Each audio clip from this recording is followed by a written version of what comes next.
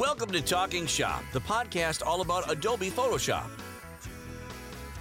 Brought to you by learningphotoshop.cc. Here's your host, Dave Cross. Hello and welcome to episode 24 of Talking Shop, the podcast all about Photoshop. In this episode, I share a chat I had with my good friend, photographer and creative artist, Joel Grimes. Well, folks, you're in for a treat. In this episode, I had an opportunity to sit down at Photoshop World to chat with my good friend, Joel Grimes, and we talked about personal projects and the creative process and creating a signature look and the joy of shooting, all kinds of great stuff. Before we get to that interview, here's Joel's official bio. In 1984, Joel graduated from the University of Arizona with a BFA in photography and soon established a commercial studio working out of Denver, Colorado. For over 27 years, Joel has worked for many top advertising agencies and corporations across the globe for clients such as AARP, AES, Abbott Labs, Archer Daniels Midland, Arizona Office of Tourism, AT&T, Comcast, Goldman Sachs, Hewlett-Packard, Hyatt, Kodak, Procter & Gamble, Sony, and many more. Over the years, his assignments have taken to every state across the USA and over 50 countries around the globe. In 1990, Joel produced his first coffee table book, Navajo, Portrait of a Nation, which received a number of photographic and design awards. Driven by the creative process, Joel views himself as an illusionist, creating portraits larger than life. There is no face on the planet that is the same, and my vision as an artist is to capture that individual uniqueness through the creative process. Joel is also an ambassador for this process by teaching workshops and lectures across the country. I feel that by being an open book with my process, I have the opportunity to inspire others to follow their dreams and passions to create. Joel currently has a photo studio located in Old Town, Pasadena, California, where he resides with his wife, Amy. Here's my chat with Mr. Joel Grimes. So we're here with Joel Grimes, who graciously agreed to sit down here at Photoshop World and chat about various things. So thank you for doing this. Thank you, Dave. Appreciate it. So the first question I want to ask you is for me at least, Joel Grimes appeared on the scene because you had developed what I would call one of those signature looks, which I'm sure most photographers dream of, because it got to the point you'd look at a photograph and say, that has to be Joel Grimes, That's just crazy. because of the style of it. Right. And to me, it was a combination of lighting and a bit of stuff you did in Photoshop. So for the photographers in our listening audience, what would you suggest if that's a goal of someone, is to kind of move towards finding a signature style? How might they take that approach? Well, the thing that we all think about is that there's these rock stars in the industry and they set the trends, and I could never be a trend setter. I mean, I would have thought that. And so you don't really think about it. You just think, well, there's a cool idea. I'll kind of practice that, or learn how to do that. And you always tend to be a follower. And so I would say that's okay, but if I told you could be a trendsetter, and you said, well, how would you do that, right? Well, so I back when I was actually very busy shooting commercial work, I didn't have much time to do any testing. I mean, you're working every day, right? Mm-hmm. And I remember asking a photographer, how many self-assignments do you do? And he said 0. Unless someone pays me, I'm not picking up a camera.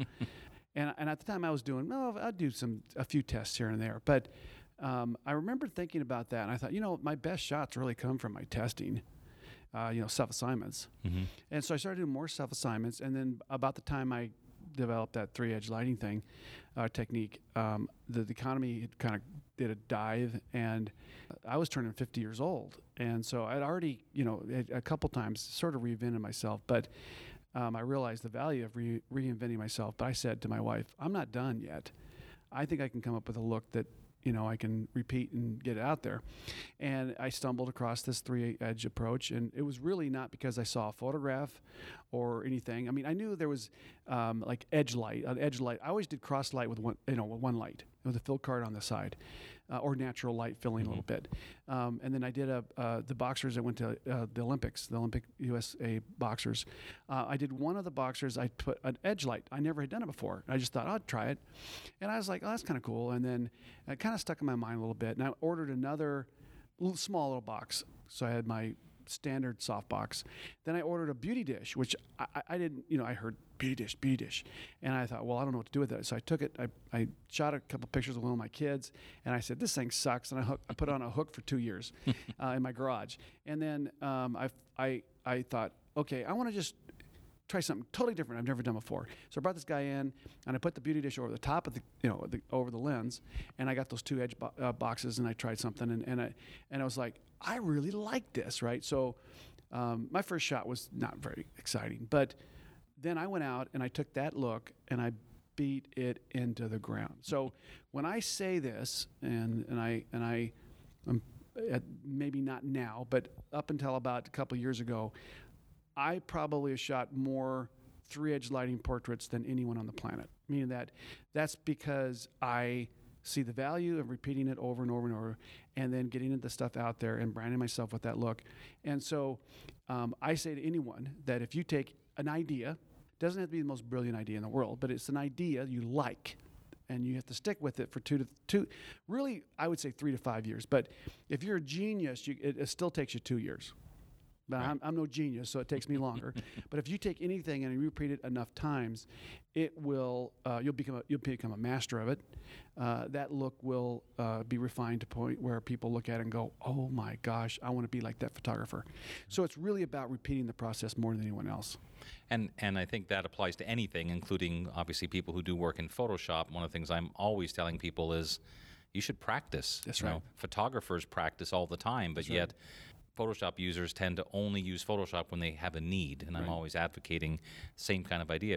Some people use Photoshop to create, or Lightroom to create their look, and they might experiment and apply a preset and go, well, that looks pretty good. But to me, it's like spend a bit more time, experiment, keep trying things, and get some feedback, and try to develop that style again by that repeat practice. Well, and you always end up doing it a little different than let's say you came in and said, hey, Joel, here's a 3-light approach. And I looked at it and I go, I like that. And then I went out and started shooting it. Well, eventually what I'm going to do is I'm going to add the Joel Grimes something to it, because that's who I am, right? Mm-hmm. It's easy to do something I like. It's a lot harder for me to do something that you like. Right. So I always say, follow your intuition, do what you like, and what you like will bring you down a path that's unique to you, and but you got to do it well. And I think that I always say, if you want to be a juggler and you want to have a show in Las Vegas, I just walked past the Jerry Fader what is it, a theater, right? Yeah. So he practiced his what is that? Ventriloquist. Yeah. He practiced until he got in. He's funny, but to where he got his own show, and then now he's a theater named after him, right? Mm-hmm. Because he did it more than 99.9% of all people on the planet, and so it's the well. And here's the other thing too, that I would say this, and same with Photoshop. When I was doing my composites, I would say that 90% of all my composites I could do in about 3 to 4 hours of retouching time. Mm-hmm. So from the time I brought it, sat down in front of the computer, to the time I finished. That was my attention span on any given retouch. Now, if I turn around and did another retouch, I could sit there for another 3 to 4 hours, but I can't do an 8-hour on one image. I just can't do it. Mm-hmm. My personality, my brain just starts to get overloaded with the same, I feel like I'm taking and beating something into the ground too much after a certain period of time. And sometimes it takes a break. You walk away from an image, come back and go, oh, okay, I did that wrong. I'm going to change a few things. But a 3 to 4 hour retouch is kind of my attention span. Now, as I got better at not cutting things out, extracting subjects, I got better at other things. My stuff, I could do a little more complex, but my limit was 3 to 4 hours. Mm-hmm. Now, as I'm getting older, I'll be 62 coming up here. I've noticed that my attention span is getting shorter, and that's understandable, because as you get older, you're like, you're just kind of like, So right now, my attention span is about 1.5 hours to 2 hours. So I'm not doing hardly any composites. I'm doing what I call plitography, which I'm shooting multiple plates in a scene, and then I put them all together later in Photoshop. So what I do is I create a look or a body of work based on my attention span. And there's a reason why I do that. Is because for me to compete in the marketplace, I have to do it hundreds of times, or if not thousands, for me to get it and compete in the marketplace. Sure, makes sense. That's the only hope I have. I'm not brilliant enough or talented enough to say I could do it 50 times and rock the world. I can't. So at some point, my attention span may be an hour. And I'll go, okay, I'm going to readjust what I'm doing to keep up with my attention span. And that makes so much sense, because I think too many people get success where they're, let's just say they take a photograph, they open it, they do some work in whatever it is, Lightroom, Camera Raw, Photoshop, and say, wow, I love that. And they feel satisfied because they've got an image. And that's great. I mean, that's, you print it out, hang it up on your wall, but can you repeat that? Can you develop that to the point where you can look at other photographs and say, oh, this other photo could have that same look, or I could be out in the wilderness somewhere and think. One of my philosophies is I try and think ahead to Photoshop. So if I'm somewhere shooting, I'll think, knowing what I know about Photoshop, I'm going to take the photograph a little bit with that in mind. Sure, absolutely. But even then, anyone can have success once. I mean, you can end up with a photograph that looks great, and if that's your goal. But I think for people that want to either establish a name or just even for their own self-satisfaction, that idea of doing it many times is something we need to be reminded of. A body of work always stands stronger than one single incredible image. Sure. And so now I didn't have a photojournalistic background, so I was not taught to be a storyteller.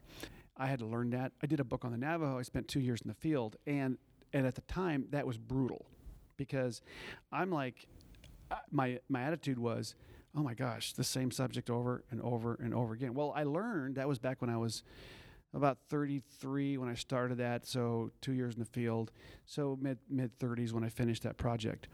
But that was a huge maturing development in my photography, and style, whatever, or approach to things.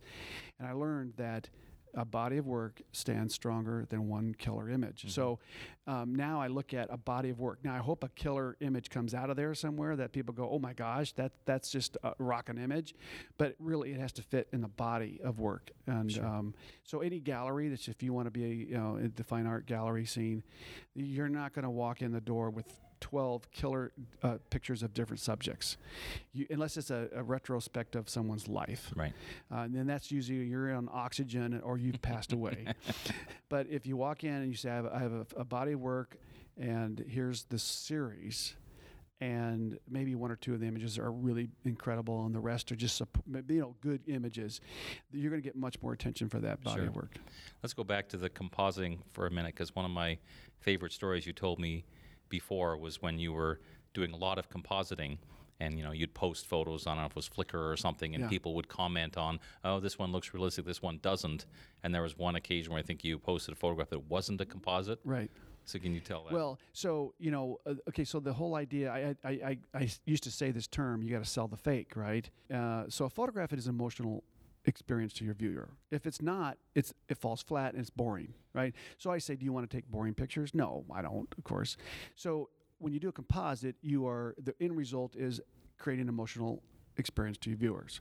My goal was not to create what we'd call a perfectly technical image. So like, let's say I drop someone in, and let's say the shadow isn't just perfect, or the scale is just a little off, or the perspective I shot a little bit too wide of a lens on the background. And, let's say you could pick it apart.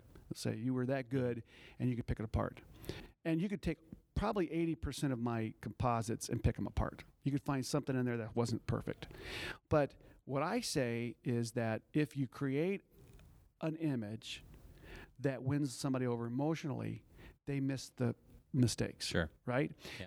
So not to be sloppy, but to realize that it's not the perfectly technical extract or whatever that wins somebody over. Right. Now I got a side of me that I like to be the technical side. There's a side of me that likes to be the creative side, right? I battle between the two all the time.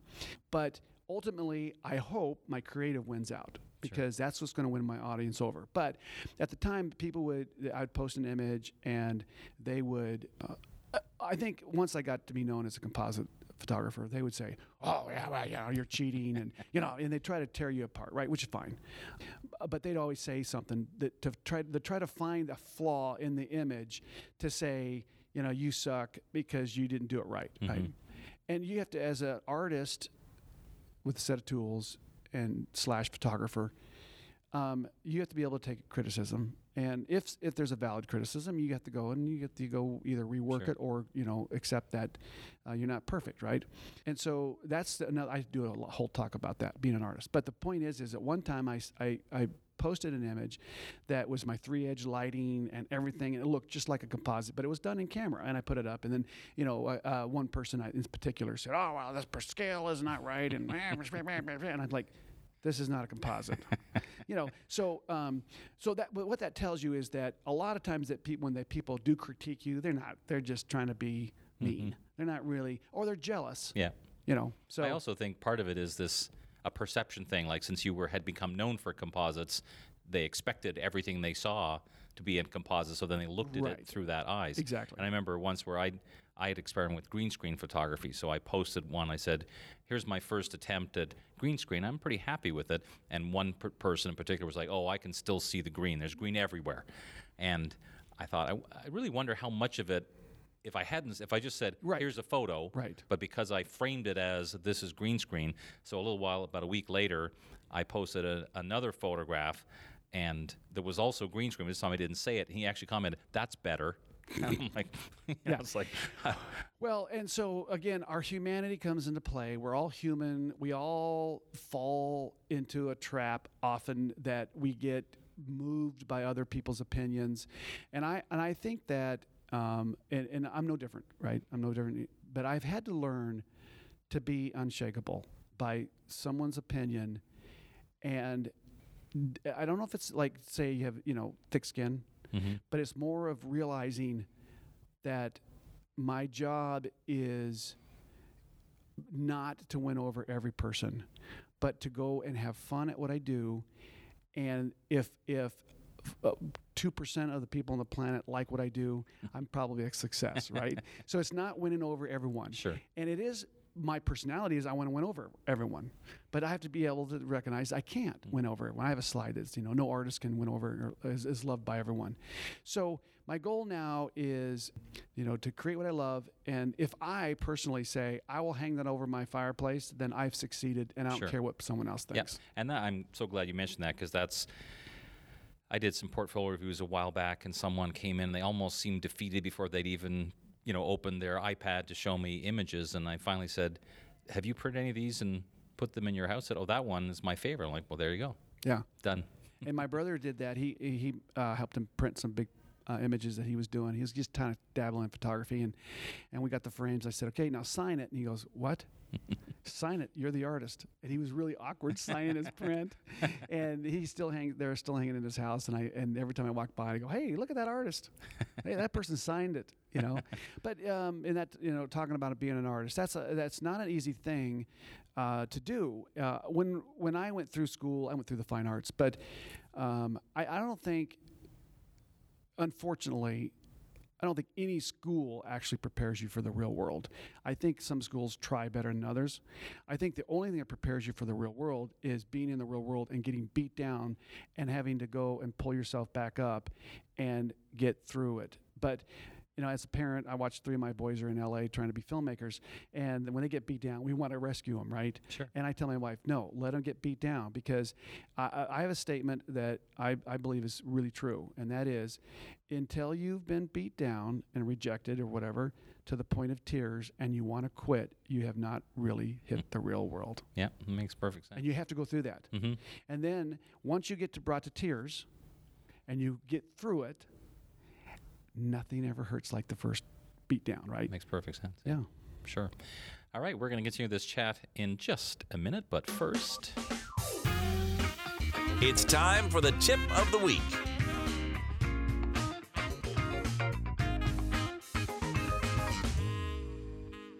This week's tip is about scrubby sliders. If you're not currently using them, it's a great way to change values in a field. All you do is hover over the name of the field and scroll left and right. It's way quicker than any other method to change the setting. Sometimes the numbers move too quickly or not quickly enough, so you can use a keyboard modifier. Hold down Option or Alt to slow down the speed of the scrubby slider.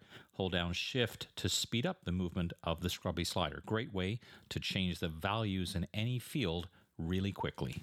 With short tutorials, in-depth multi-lesson courses, and live Q&A sessions, learningphotoshop.cc provides the Photoshop training you need to succeed. All right, we're back with Joel Grimes. Now, we've been talking about things like being an artist and so on, but one of the things that has always impressed me about your side of things is you're doing everything you do, the teaching and everything else, but yet you're still doing commercial work. And I remember you did a seminar with me many moons ago, and you talked about that a little bit, and people I think were surprised to know with someone with your level of success that you still were constantly knocking on doors and creating marketing pieces. And so talk a little bit about that aspect of balancing, I'm doing my work, but I'm always looking for the next client or the next project. Yeah, I think being current in the marketplace, not just, let's say, with the technique that you say, the 3-edge lighting technique or whatever, but to be able to use that in a commercial setting and get paid really well for it is a big reward. A lot of those pictures I may not end up in my portfolio because they're specifically for a client, but it's nice to be in a role where you're shooting and you've got a big name client, and it's the hustle, the pressure's there, and it keeps me current. I thrive actually on the pressure of being under the gun or under the watchful eye of an art director, creative director, and a client and all that. I also, when I talk about lighting, because I feel like I've cracked the code of lighting, master take the mystery out of lighting. I love to be on set when an art director says, okay, that's a little too edgy of a lighting. Can we soften that down? I go, absolutely. And when one little teeny movement or adding a different modifier, it's softer and it's like seamless. It's like where in the old days, trust me, I would be going, oh no, how do I do this, right?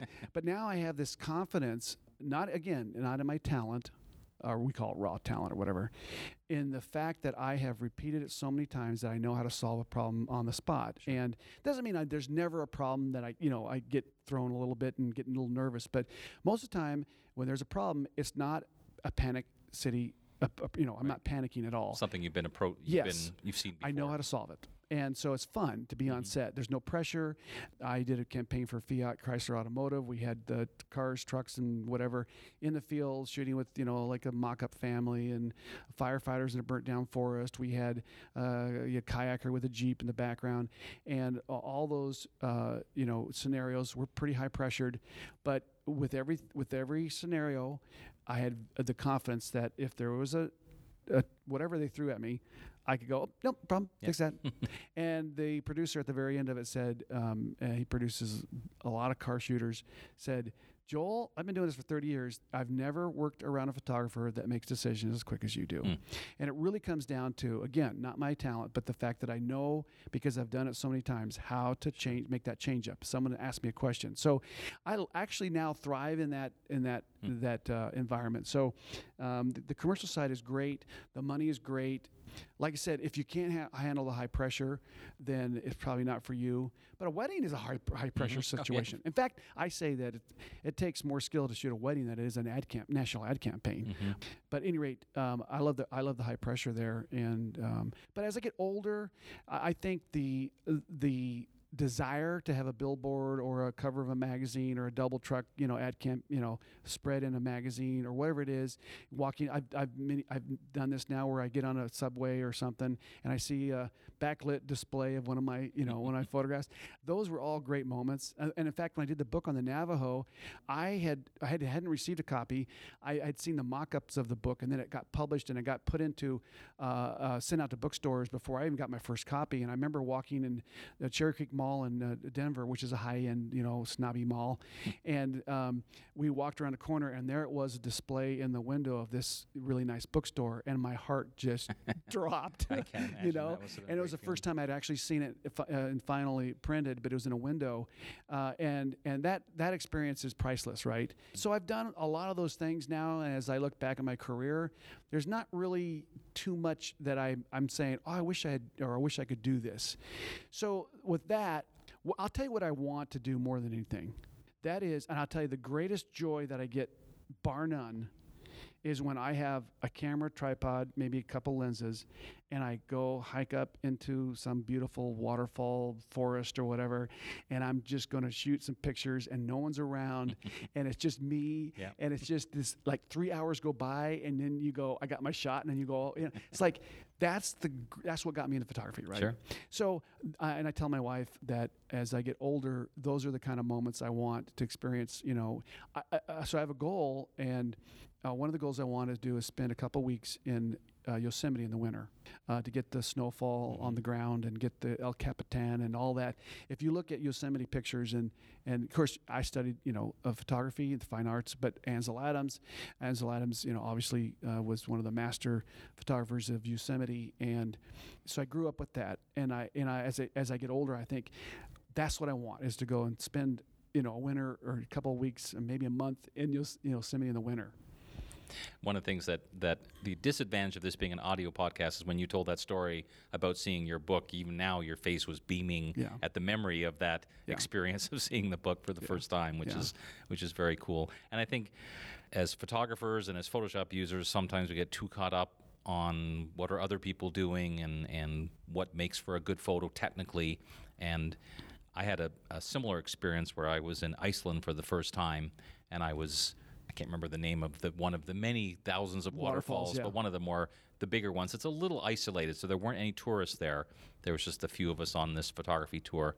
And I took about, 3 or 4 photos, and then I just sat there and went, this is amazing. It is, I mean, just the fact that I'm here. To hear the rush of that water. Yeah, and trying to describe to my family members, they said, you didn't take that many photos. And I was like, because I just was kind of overwhelmed for a minute of just the fact that I was able to do this. Yeah, you're in awe of the surroundings and the experience, the noise, the wind, the smells, all that.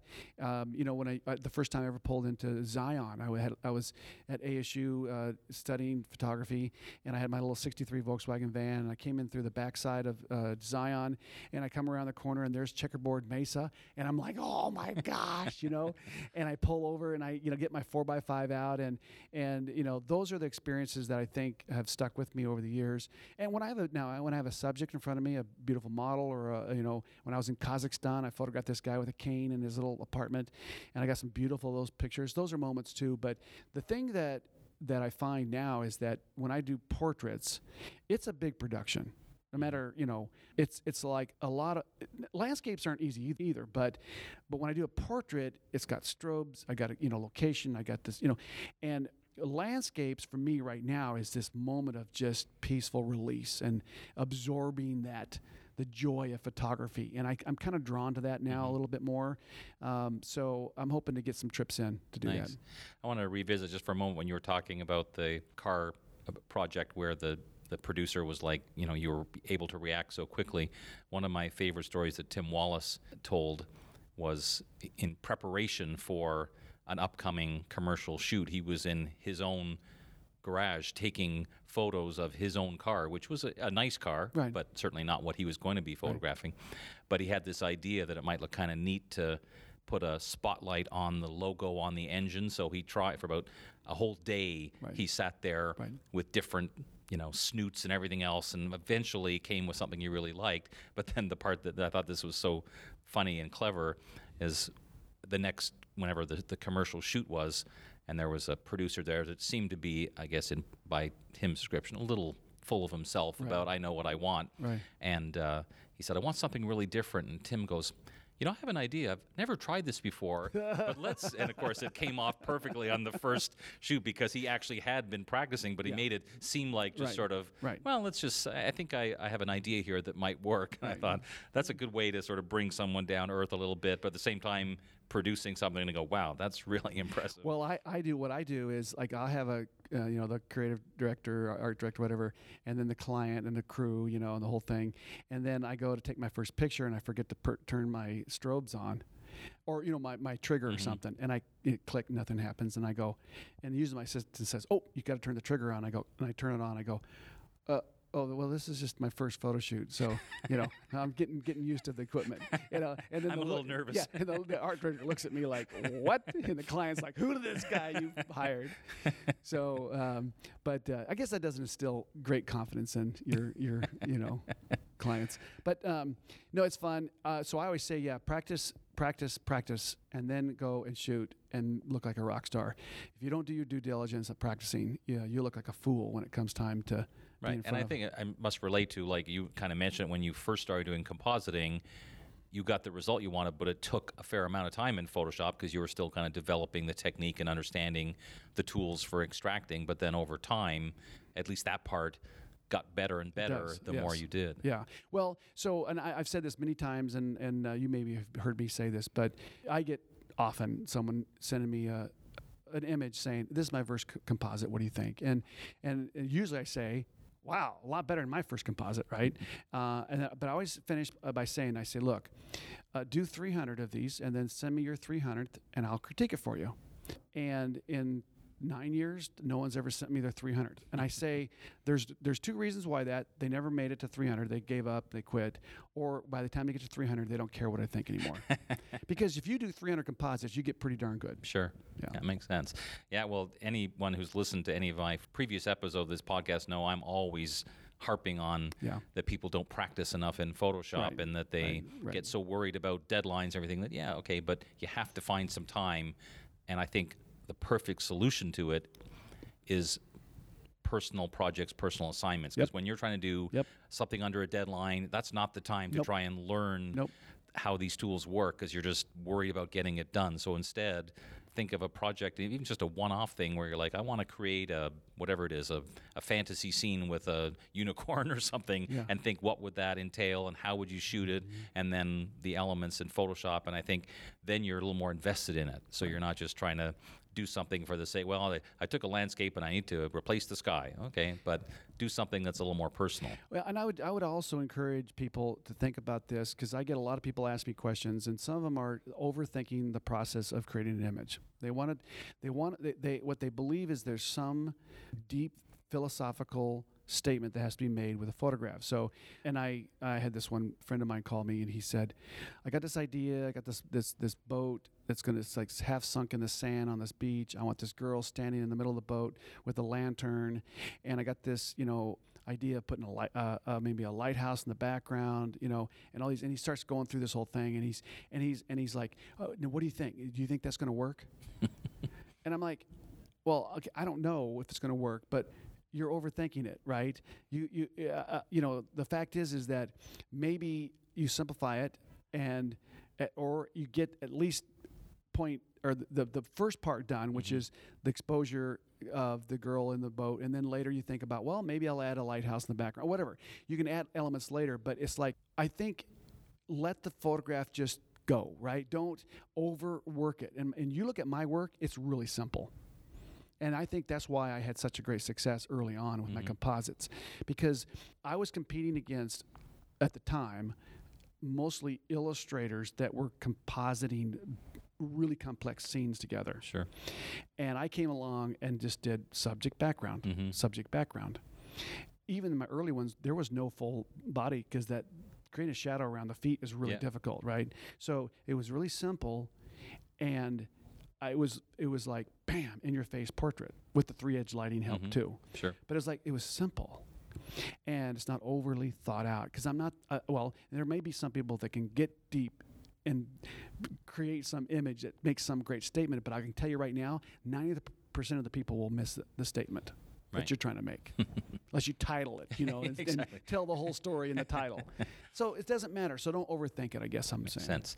So Joel, thank you so much for joining us. Before we finish off, where do people go to find out more about your work and your training? Well, Joel, everything's been moved over to joelgrimes.com. And on there, you can also click and find my portfolio. It'll say portfolio with all my, what I call my showcase images. All the training there I did last year, I sat down, oh my gosh. And part of it was talking to you about Teachable and stuff like that. I set up an academy. It took us 10 minutes to record all the tutorials. Came out to about 40 hours of training. But since then, we've moved away from the membership-driven thing because it got so complicated to try to run that we went to just joelgrimes.com. You buy the tutorials, we bundle them up, and then they're downloadable also. So nice. you can view them online. So if you just get online, you can view them, or you can take them and put them on your iPad later. So it's been a great set of training. Awesome. Thanks again, Joel. Really appreciate you taking the time to chat. You too. Thank you for having me. Well, that wraps up another episode. I knew this was going to be a great episode because from the first time I met Joel many years ago, we went to lunch having never met each other and just had an amazing chat. So I knew this podcast episode was going to be a great one. If you ever have a chance to see Joel speak in person, it's very well worth it. He's a very smart man, as you can tell, and has lots of experience, not just from the photography side, but also from marketing, and talks about how to be an artist. Thanks so much for checking the podcast out this week. And as always, please share it with your friends. And if you have a moment to go leave a review, that would be very much appreciated. I'm Dave Cross. We'll see you next time. Please subscribe and tell your Photoshop using friends.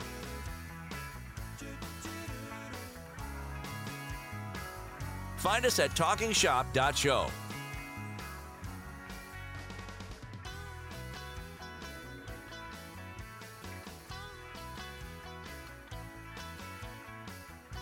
This podcast is not authorized, endorsed, or sponsored by Adobe, publisher of Photoshop.